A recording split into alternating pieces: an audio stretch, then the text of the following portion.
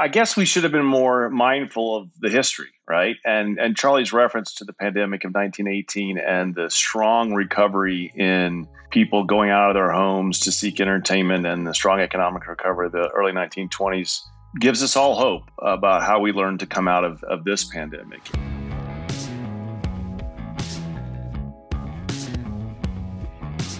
This is the Box Office Podcast, and it is Monday, August 23rd, the first day of CinemaCon.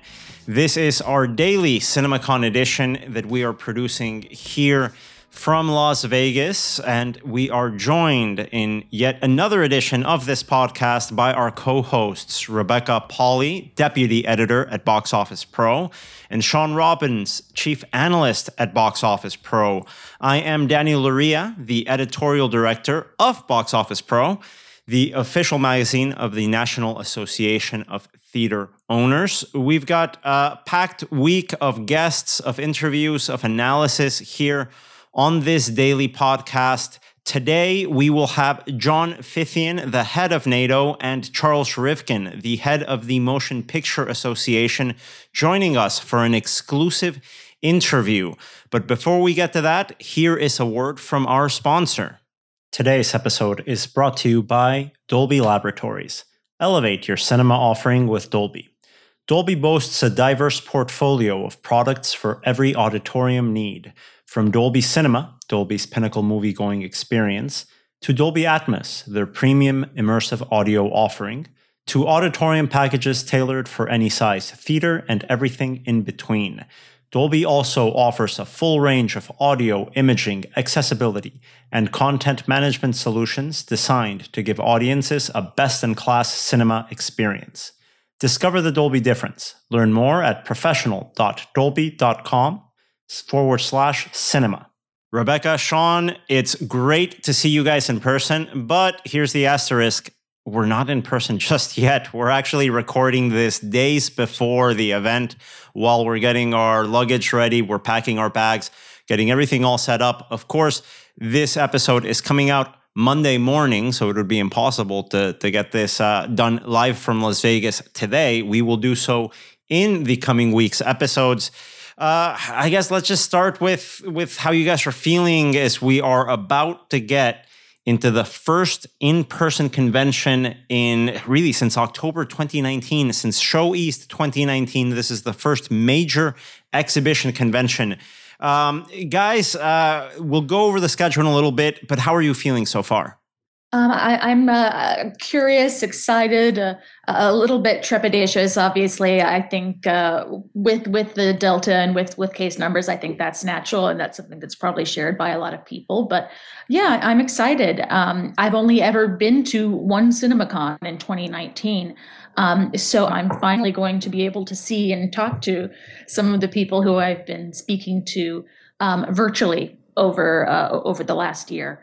What I'm really hoping for, and what I think is fair to say I anticipate, is a celebration of exhibition that is more forward-looking than looking back and all the, frankly, all the trauma that this industry has been through over the last year. I'm really hopeful that we're going to have optimistic, almost rallying of the industry in person for the first time in so long. So I'm very much looking forward to that, even if I'm not looking forward to Vegas heat, but who is? I would second all of that. You know, it's going to be a very unusual convention by any measure, especially for CinemaCon. There will be a lot fewer people there, so that's going to be a little bit of a different experience. But yeah, I like what you said about this being a celebration and kind of an optimistic look ahead. And then also, you know, who knows what kind of announcements will come out of this. This is probably an opportunity for studios to make any changes they might want to make from the fall. I don't like having to say that, but it's an atmosphere where they're in direct contact with theater owners, and it's probably going to be the most amicable way if there is any big delay. Hopefully there's not. Hopefully it's just small moves of big films, but beyond what studios are doing, this is really exhibition's time to get together for the first time in quite a long time. So I think the takeaways from this week will be quite interesting to talk about. How about you, Daniel? What are you looking forward to this week? Oh my God, I'm looking forward to quite a bit. I think the best way to go about it is just go day by day on the schedule we have ahead. So this podcast is being released here first thing in the morning in Las Vegas. So we're going to go over the schedule with you guys each day during this podcast. Today on Monday, the events start at 1:30 p.m. at the Turin Room on the Promenade level, where there's going to be an executive roundtable. This is actually, guys, one of the panels I'm looking forward to the most this week. The title of that panel, Globally Speaking, a look at the international market, moderated by Nancy Tartaglione, the international box office editor over at Deadline.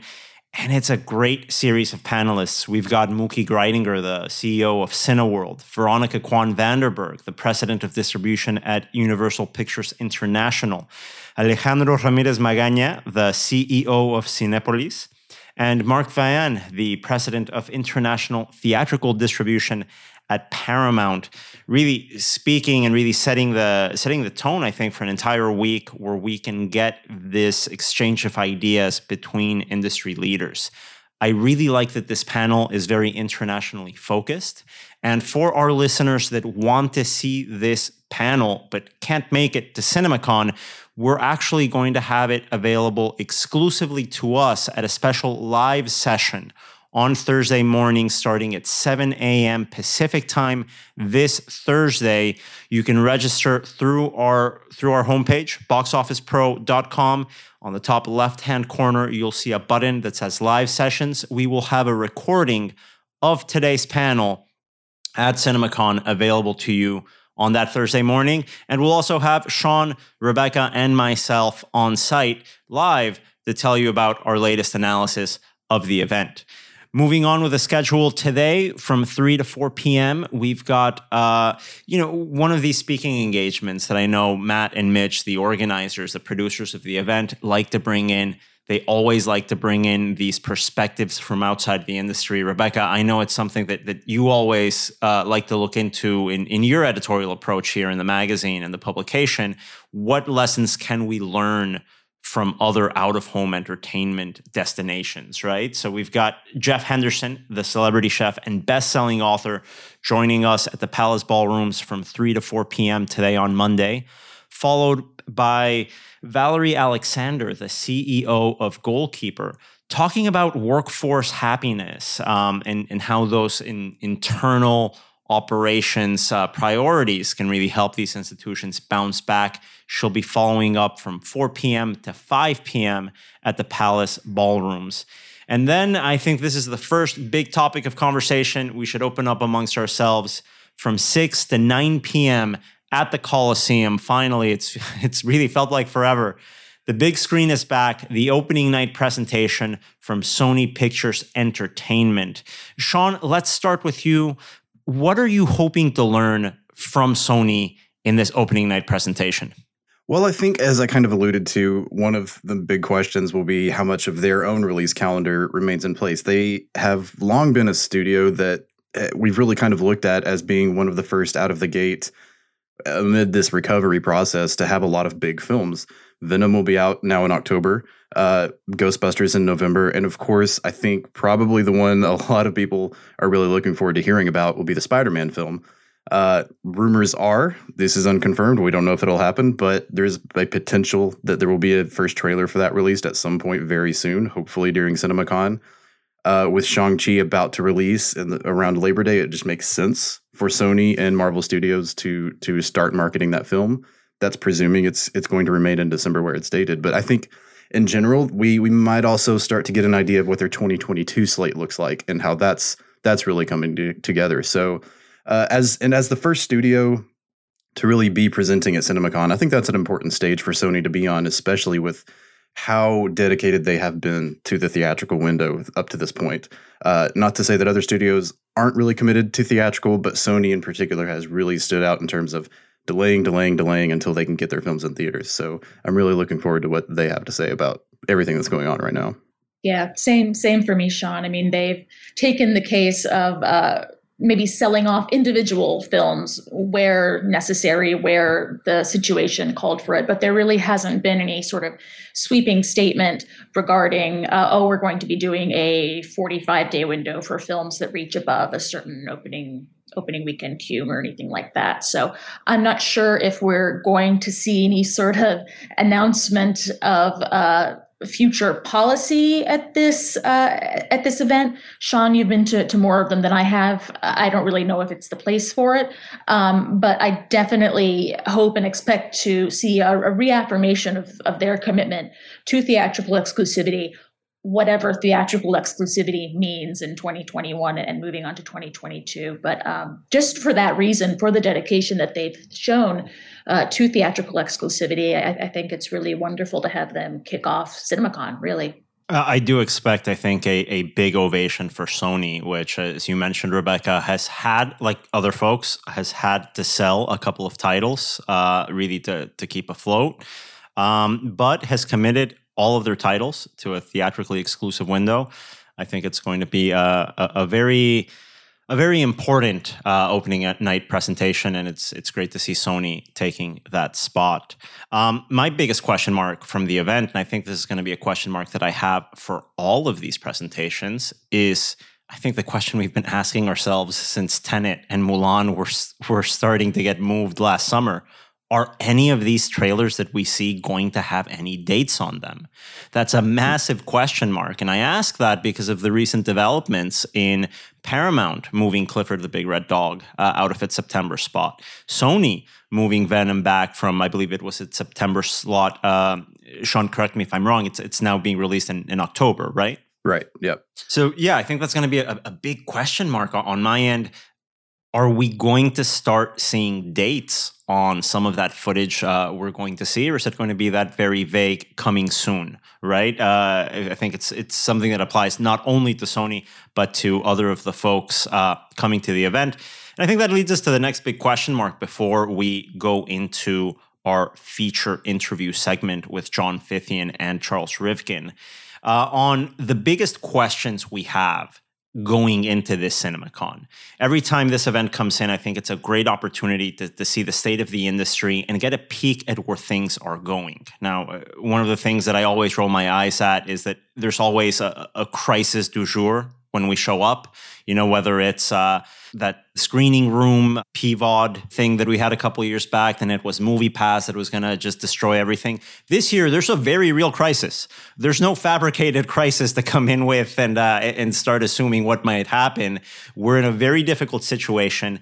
My question here is, what are the cinema circuits going to invest in? We see that SVOG money now coming in. Circuits need to sort of replenish their entertainment arsenal to draw audiences out of the home and back into theaters. That's going to be a massive question mark. Is it going to be mobile apps and mobile ordering like we've seen a lot of different circuits do? Is it going to be more premium large formats? I'm going to be very, very curious to hear about the deals we see on what the CapEx from these major circuits and the smaller players is going to. Rebecca, on your end, what's your big question mark going into the CinemaCon?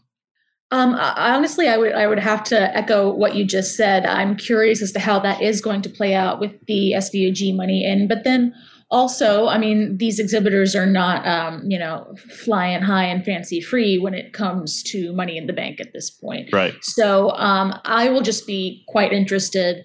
You know, I think I've said this on the podcast before, but my favorite part is always the trade show and just going around and talking to people and seeing which tables are busy and kind of getting a little bit of a boots on the ground perspective of the theatrical, let's say, accoutrements and features that are maybe attracting more attention. So, that's what I'm looking forward to. I'm kind of trying to go in with as few preconceived notions as I can, you know? I'm going to be zen on this one. I'm rolling with the punches. Sean, on your end, what's that big question you have? I know you already teased part of it, which is basically, hey, is anyone going to announce a 2022 strategy, right? But Generally, what are you really looking at as you enter this event?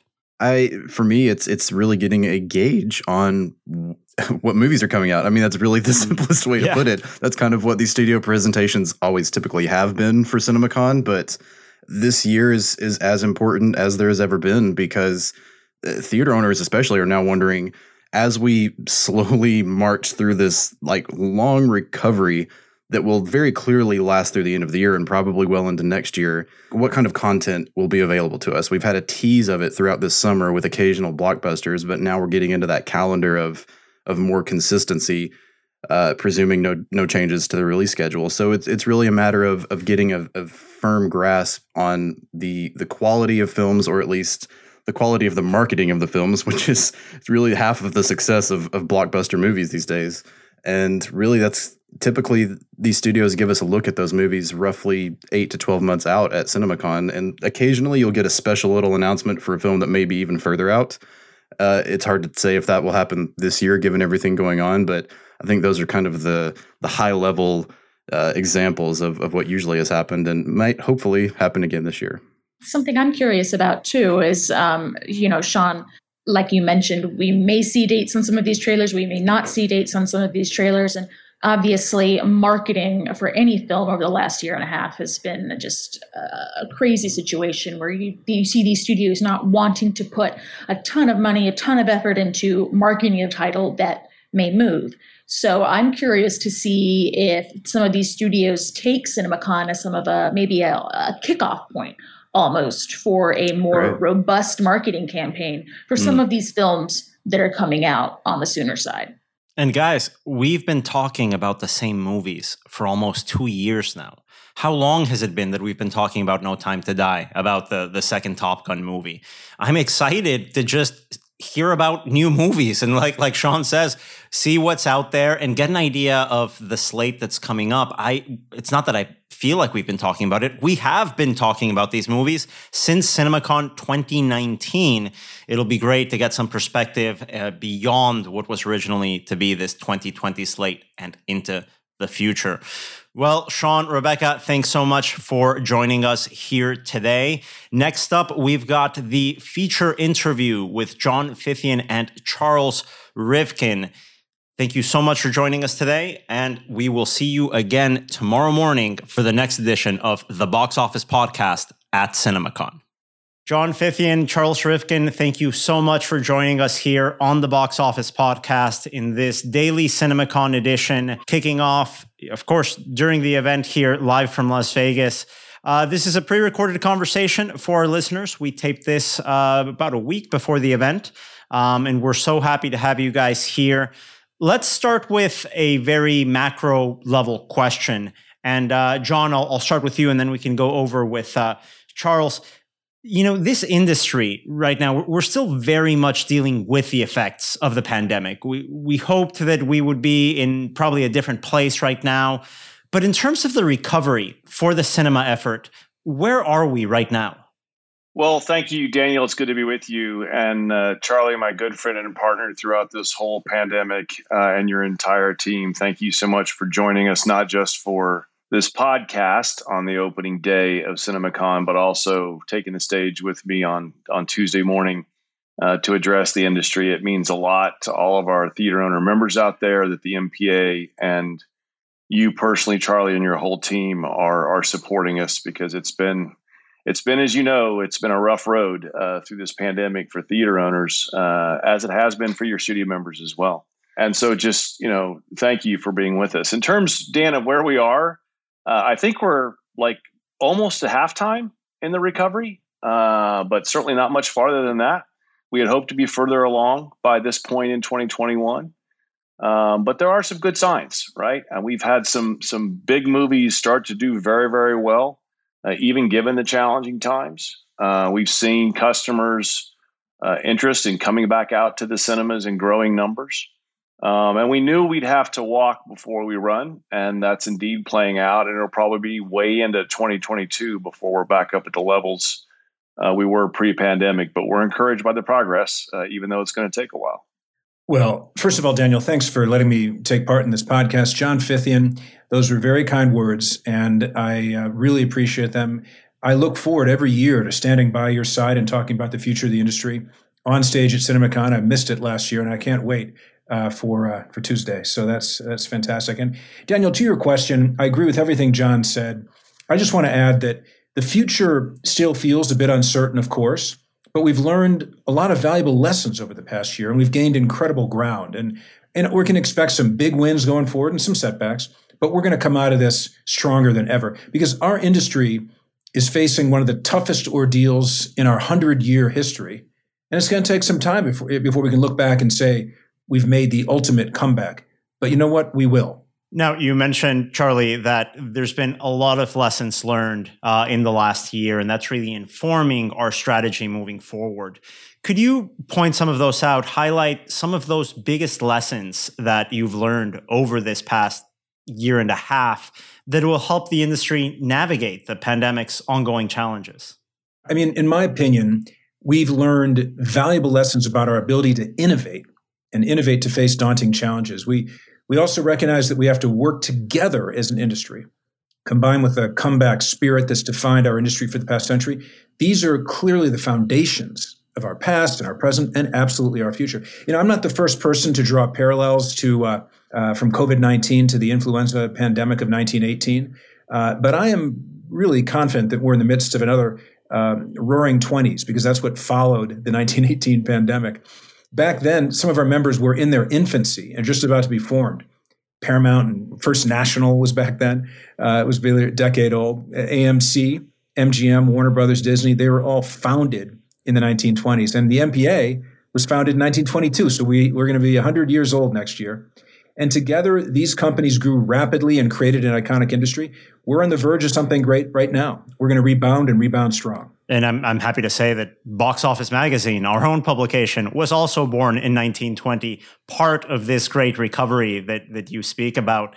On your end, John, what are some of those biggest lessons that NATO has learned over the past year and a half that equip you for the next challenges ahead?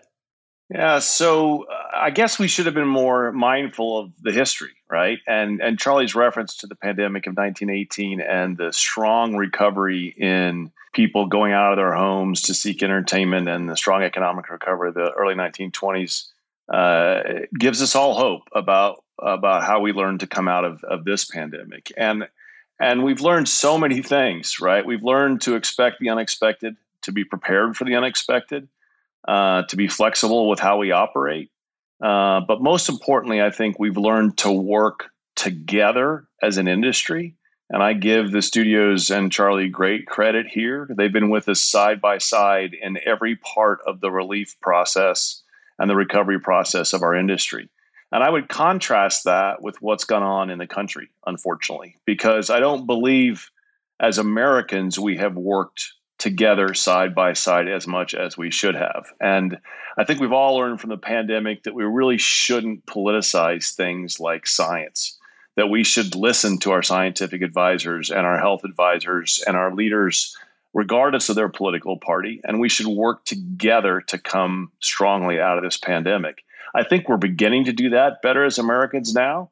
But within our own little microcosm of our industry, I think the greatest lesson of the pandemic is work together to recover from the challenges that we faced. And again, couldn't have had a better partner than Charlie and his members in that working together. Well, let's talk a little bit more about that working together, because as two of the biggest advocates of our industry, a lot of your work isn't always seen by general audiences or even really members of the press. There's a lot of things going on behind the scenes.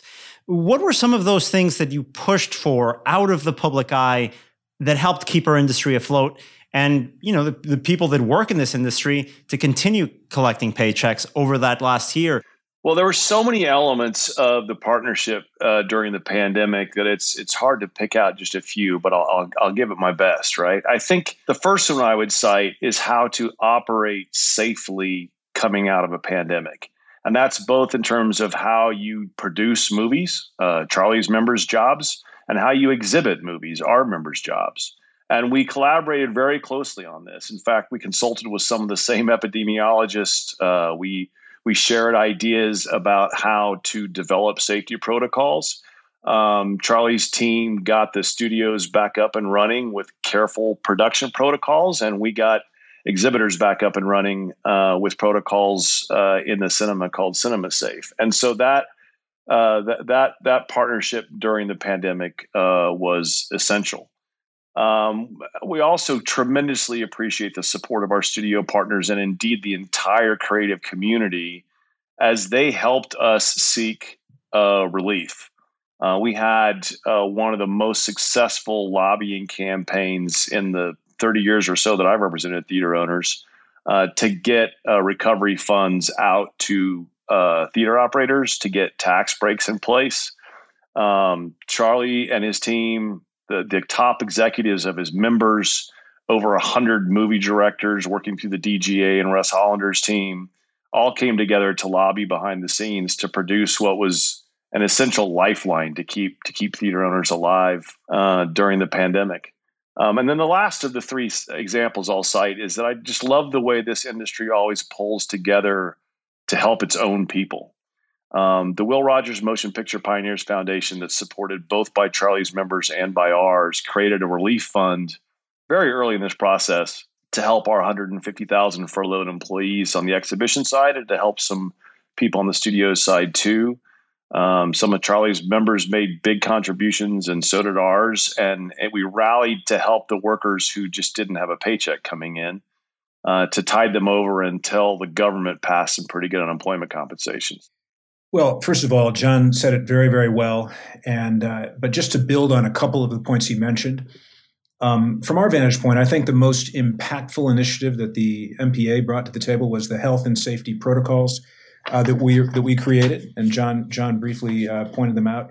It was done in the early days of the pandemic in 2020, and it was a collaboration between the studios, the unions, the guilds, public health experts, and made it safe for hundreds of thousands of production workers in the United States and allowed them to come back to work. And these protocols led to one of the safest work environments when we're on set in the United States, resulting in some of the lowest positivity rates in the country. And that took a tremendous amount of effort and a lot of coordination, and we're proud of the result. You know, there are a lot of things we advocate for that make our industry as great as it is, from protecting free speech and rights of creators to securing strong copyright protections so that they can profit from their creative works. And these things aren't really public. We do this every day. They're not something everybody necessarily knows about. But last year mandated that we do even more. We do all of that and even more. And as John mentioned, together we knocked on every door that mattered, from Capitol Hill to state houses. I personally called 28 of the nation's 50 governors to make my case. We advocated for liquidity, for PPP loans and grants, the expansion of unemployment insurance, and also ensuring that cinemas were included in the Save Our Stages Act that John mentioned. The NATO team and the MPA team worked very closely together to make sure that we made that happen. Now, messaging, as you guys mentioned, is such an important part of this. And you've had to also balance a very delicate task, not only messaging with the relevant political authorities and representatives, but also messaging with audiences, right? And there's the science and there's the perception of a return to cinemas. And that's such a sensitive and challenging task during this period. Could you go into your strategy and approach in that communication through efforts like CinemaSafe and joint campaigns like The Big Screen is Back? And can we expect to see more of these collaborations in the coming months? Messaging is always important, and it's always a collaborative process between the producers and distributors of movies and those of us that exhibit them, right? But careful messaging became all the more profoundly important during, and it will be as we continue to come out of the pandemic. Messaging the safety protocols was very important. And again, the MPA and NATO worked together on that with our epidemiologists, developing the right protocols so that we could then publicize CinemaSafe. And many of Charlie's member companies stepped up to the plate by emphasizing those protocols in their own promotional efforts. And so letting the consumer know that it was safe and time to come back out to the cinemas was an important part. But you can't get people back out to cinemas unless you also have the right product, right? So partnering together on the Big Screen is Back campaign was also quite important and quite rewarding.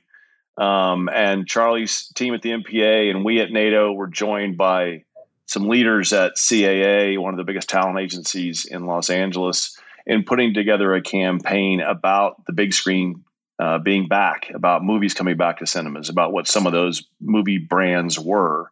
We launched it in Los Angeles. We've had some pretty good play off of that campaign. It will be a theme again at CinemaCon. And so messaging of both the safety of coming back to the cinemas and also the fact that the movies are coming back to cinemas has been essential. We're not done yet. Obviously, the Delta variant has created kind of a new wrinkle in consumer attitudes about safety and seeing movies in cinemas.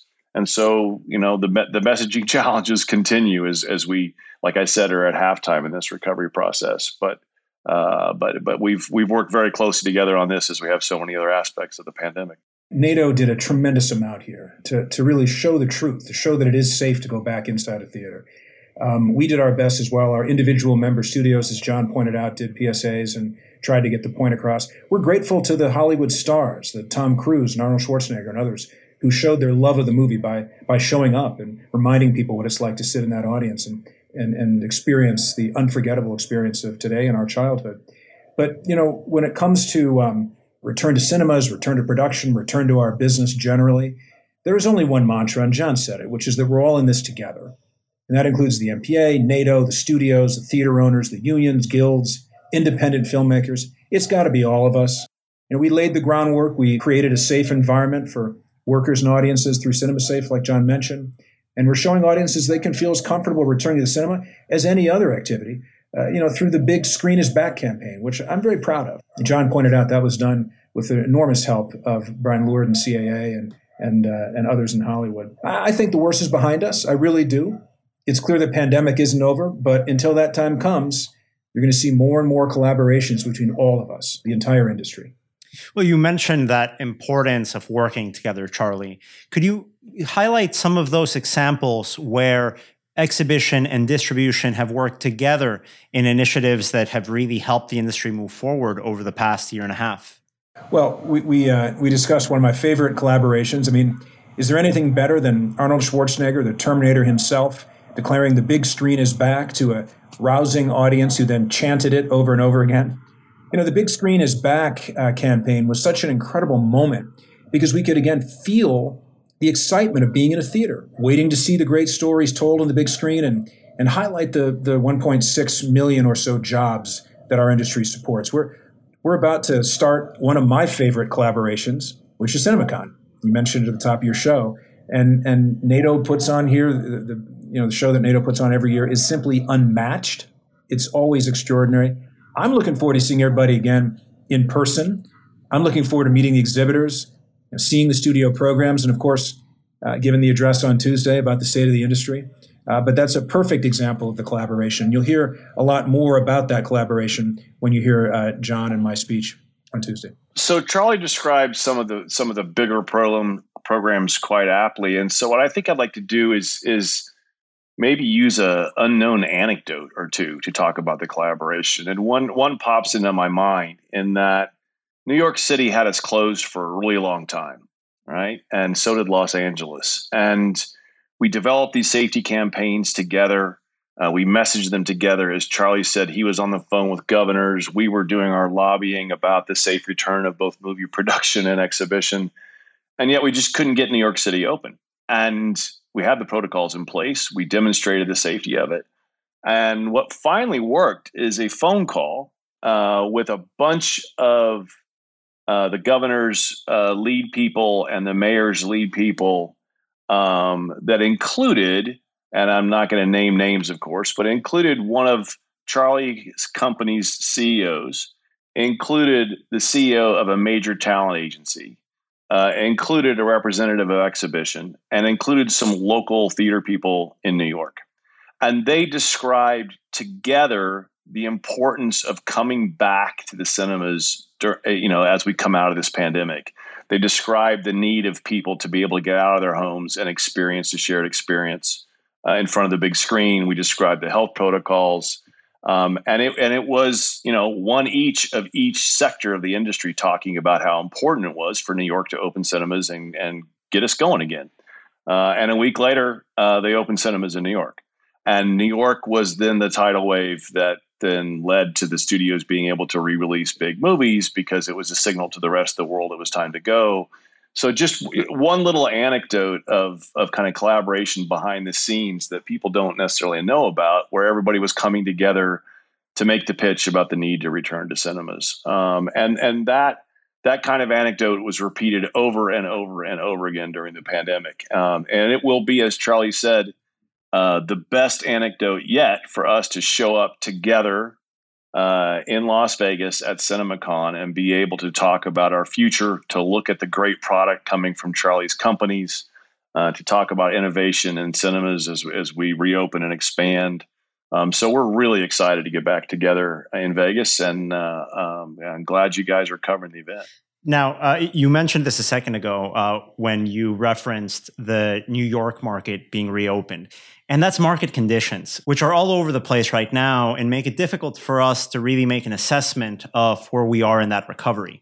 Now, piracy is one of those issues that has had a massively detrimental effect on both your members over at NATO and the MPA.